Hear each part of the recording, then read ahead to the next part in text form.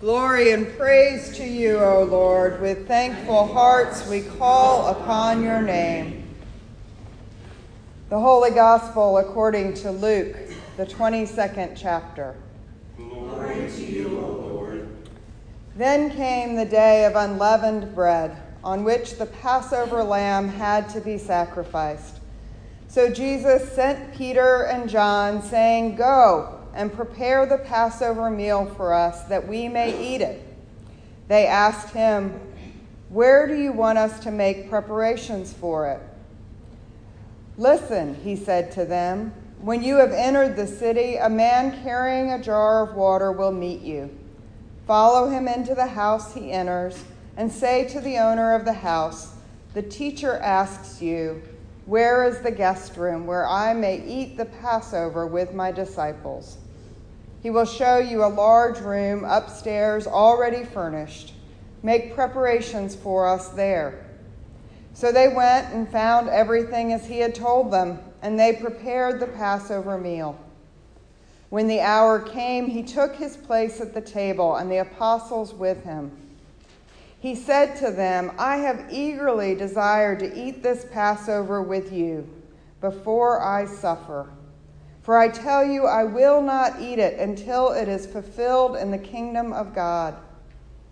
Then he took a cup, and after giving thanks, he said, "Take this and divide it among yourselves.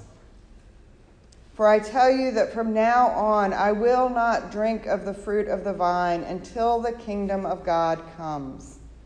Then he took a loaf of bread, and when he had given thanks, he broke it and gave it to them, saying, "This is my body, which is given for you. Do this in remembrance of me." And he did the same with the cup after supper, saying, "This cup that is poured out for you is the new covenant in my blood." The Gospel of the Lord. Praise to you, O Christ.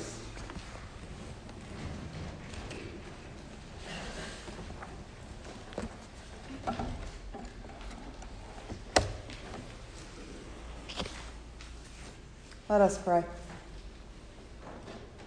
May the words of my mouth and the meditations of our hearts be acceptable in your sight, Lord, our strength and our Redeemer. Amen. Throughout Holy Week, our worship is a retelling of the events of the last week before Jesus was crucified. Luke tells us that after teaching each day in the temple at night, Jesus went and slept on the Mount of Olives.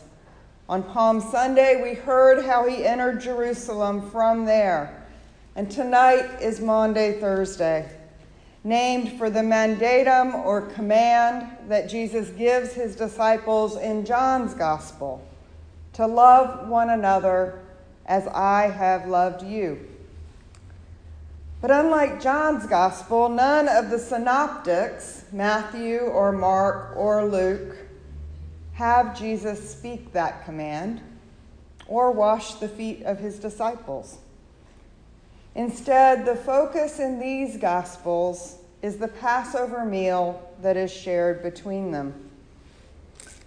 The modern Passover meal, or Seder, is not the same meal that Jesus ate with the disciples. Many of the foods that are eaten today and the traditions that shape that ritual were developed after the destruction of the temple, more than 40 years after Jesus' crucifixion. Even so, understanding the Jewish Passover helps us understand the words that Jesus speaks at the table in tonight's gospel. When Israel was living in slavery in Egypt under the rule of the Pharaoh, Moses and his brother Aaron went to the ruler and tried to negotiate freedom, and Pharaoh refused. 9 plagues struck the Egyptians, but Pharaoh's heart remained hardened. Then, on the night before the 10th plague struck, the Israelites were instructed to smear blood on their doorposts and lintel, and they were promised that the Lord would pass over them as he struck down the Egyptians. The next day, Israel was delivered from slavery, and in the millennia since, the Jewish people have commemorated the Exodus in the Passover meal that we hear described in our reading tonight. In this meal that is shared with friends and family, they retell the story of God's deliverance, eating foods that symbolize different events in the biblical narrative, celebrating the day as a festival to the Lord, and remembering the events throughout generations. Tonight's reading from Exodus chapter 12 details how to prepare the Passover meal. And in the Hebrew, in verse 6, the writer's words are, "It will be for you." These are the same words we hear Jesus say when he tells his disciples that his body is given and that the new covenant in his blood is poured out for you. God provides the gift of salvation, protection from death for each one of us. The liturgy of the Passover makes worshipers participants in God's saving activity. Our liturgy of Holy Communion also renews our participation in God's saving activity.